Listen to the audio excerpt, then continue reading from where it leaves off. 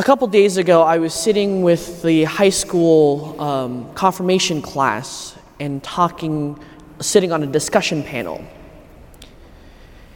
And one of the answers I gave the high school kids was, through our bodies, we are able to identify, connect, and relate to each other.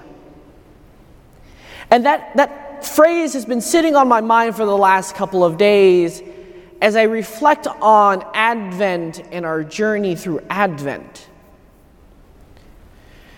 And I begin to realize, as we look at Advent, the first coming of our Lord Jesus Christ as human was a way in which we come to know God in human form. Because it's in and through the body that we come to the awareness and we begin to enter into this relationship with someone. As we were locked down in COVID, for me, it was difficult to be in relationship with people because we were locked in quarters in our rooms, and I couldn't get to see any of my brother seminarians or any of my classmates. And the only extent and only way of communicating with each other was either through phone or through FaceTime or Skype. Even though they were there, they weren't really there. Because I couldn't physically see them, physically interact with them in front of me, and physically be connected together through the expressions of our body.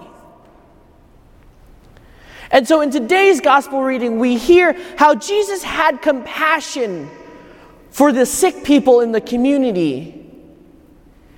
And it got me realizing, as priests, that's the reason why we do what we do. Because if we look at what we're going through now, we're waiting for the second coming of our Lord Jesus Christ. But to say that we experience God out there in empty space is difficult to say. And so in our gospel reading, we hear the commission of the disciples to go out to proclaim to the nations, to baptize, to cure these people. Because Jesus knew that without a human body to interact with others, it's hard to relate to God and come to know God. And it's difficult to really say that I know God and I love God without a human being or a body to relate that to. So these disciples go out to teach and to share the good news of the gospel, to heal and to cure the sick. But most importantly, to have compassion for these people. As priests, we become the conduits through which we share and bring about compassion and the love of God to His people through the church.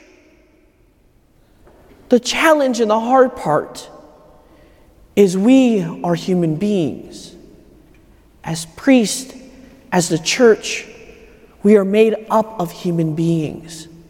Human beings that are weak, human beings that are frail, and human beings that have free choice.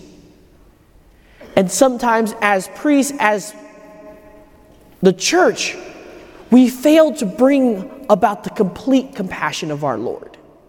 Because we're not perfect and we're not able to bring 110% like the Lord has asked of us. But every day we try. We're not here to bring power, prestige to us, to the church. But we as priests, like the gospel reading today, are conduits of the compassion and the love of Christ. We try our best. We do our best. But we're always reminded that we're trying to get people to heaven. That's why He had compassion. Because through the eyes of His humanity, Jesus Christ began to see the pains, the sufferings of the people. And through those apostles, through the disciples, and even through His curing of the sick, He wants to alleviate that suffering and bring them to relationship with Him. The person who brings peace, the one who cures all the ailments, the sickness in our lives. But He does that through man, through his humanity. And so he instructs his disciples to do the same.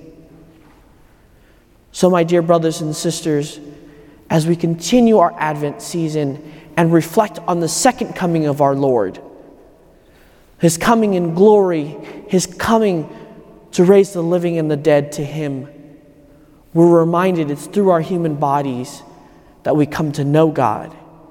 It is through the human church, the body of Christ, that we come to know God himself. Because the church is the vessel through which we bring compassion to her sons and her daughters. But we're also reminded that that conduit is also made up of imperfect human beings. Human beings who want to follow after Jesus Christ, the Good Shepherd, and who are imperfect, but are trying their best day in and day out to be that conduit of love, of compassion. So as we continue through Advent, let us also remind and pray for our priests, to pray for our vocations, that more vocations will come out of our community and more people are willing to become the conduits of God's love and compassion.